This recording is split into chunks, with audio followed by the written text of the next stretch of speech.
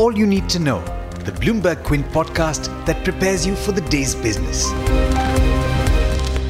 Good morning and thanks for listening in. This is the Daily Morning Update from Bloomberg Quint and I'm Alex Matthew. Today is the 29th of July. Globally, the big update to watch for is the rate decision by the US Federal Reserve. The US Central Bank is widely expected to give out a dovish statement later today. The Indian Railways back home said that it expects a loss of up to 35,000 crore rupees from its passenger segment in the current financial year as movement of trains continues to be strained amid the COVID-19 pandemic. The Railways is currently running only 230 passenger trains with 75% occupancy compared with the more than 13,000 daily mail, express and suburban trains that it used to operate prior to the outbreak. Speaking of the coronavirus, based on the current rate of increase in the cases, we likely crossed the 15 lakh mark today. In the 24 hours to 8 a.m. yesterday, another 47,703 cases were added, which took the total to 14.8 lakh. The mortality rate is lower than many other countries, though, but there is concern about the pace of the ongoing spread of the virus. Now, later today, Prime Minister Narendra Modi will meet with heads of large banks and non-banking financial companies to take stock of the economy. According to an official statement, the Prime Minister will join stakeholders from banks and NBFCs to discuss and deliberate on the vision and roadmap for the future. According to the statement, the topics on agenda for the virtual meeting include credit products and efficient models for delivery, financial empowerment through technology, and prudential practices for the stability and sustainability of the financial sector. In other news, the Enforcement Directorate has summoned Agrasen Gehlot, who is the brother of Rajasthan Chief Minister Ashok Gehlot, in the ongoing probe into an alleged fertilizer scam. He has been asked to appear before the agency later today. In corporate news, Edelweiss Securities has questioned the rise of Reliance Industries. In a note, analysts at Edelweiss downgraded RIL's stock to hold from buy and said that the stock market has significantly and prematurely driven up valuations of Reliance Industries to levels enjoyed by famed FANG stocks in the US. In other news, Flipkart has started a pilot instant neighborhood delivery service in Bengaluru. It's called Flipkart Quick and it offers a 90-minute to 2-hour delivery across categories including grocery, mobiles and electronics as well as home accessories, according to a statement. In international news, Goldman Sachs Group has put a spotlight on the suddenly growing concern about inflation in the US by issuing a bold warning yesterday that the dollar is in danger of losing its status as the world's reserve currency.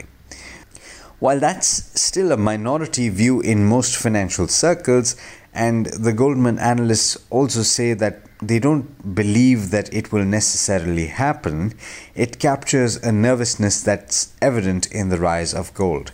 In fact, yesterday gold futures hit $2,000 even as the US dollar touched 2-year lows. Of course, it fell sharply from that point though. In international markets, US stocks slid ahead of the Fed's decision on rates.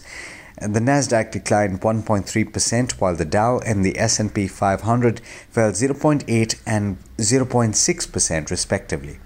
Markets in the Asia-Pacific region have started mixed, with the Nikkei 225 in Japan down nearly 0.75% and the other two early risers starting positive.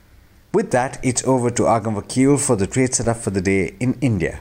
Good morning, Agam. How are we looking today? Good morning, Alex, and good morning, listeners. Well, the SGX Nifty Futures is currently trending flat, which means we are expecting a subdued opening this morning for Indian markets.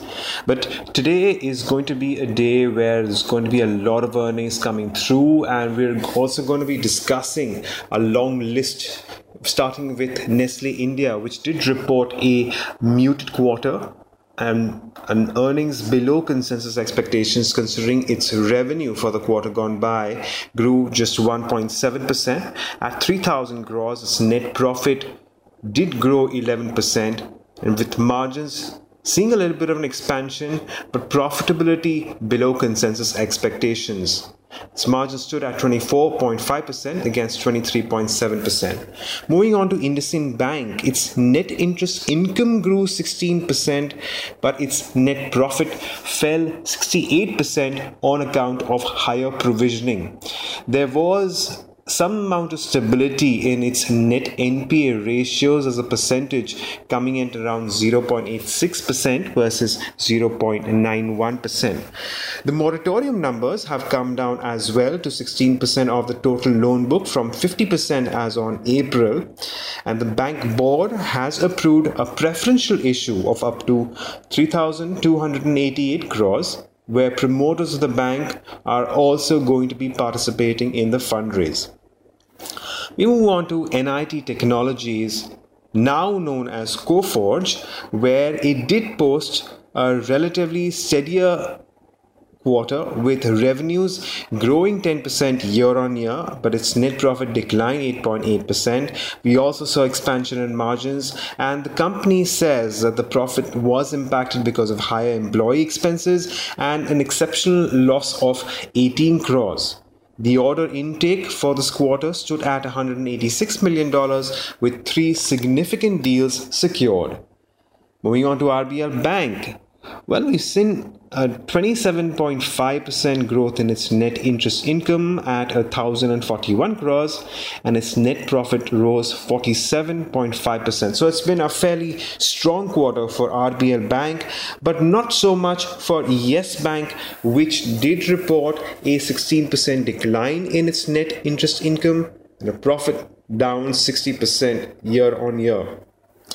Its provisions for the quarter stood at around 1,087 crores, with an increase in its GNPA ratio at 17.3% against 16.8% sequentially.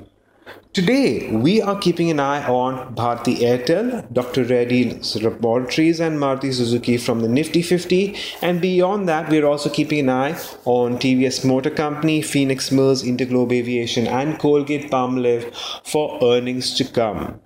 And finally, a bit beyond earnings, we have Godrej Properties, which has approved an allotment of 1,000 crores worth of NCDs on a private placement basis. Now, these are just some of the stocks we can watch out for as we move into trade today. But don't forget to go through our morning edition of All You Need to Know, only on BloombergQuint.com. Thanks, Agam. And as always, thank you all for listening in. That's all we have for you on this podcast. But as always, there's a lot more on the website, BloombergQuint.com. So don't forget to check it out. This is Alex Matthews signing off. Have a great day. I hope you enjoyed listening to All You Need to Know. Did you know that you could listen to the show on the IVM Podcast app? On the IVM Podcast app, along with this, we have a number of other shows which you think you'll enjoy. Listen to Cyrus Says with Cyrus Brocha as the host. Listen to Paisa Vaisa with Anupam Gupta. The Scene and the Unseen with Amit Verma, or Shunya One hosted by Shiladitya Mukhopadhyay and myself. Check out the IVM Podcast app to get more talk content that you will enjoy.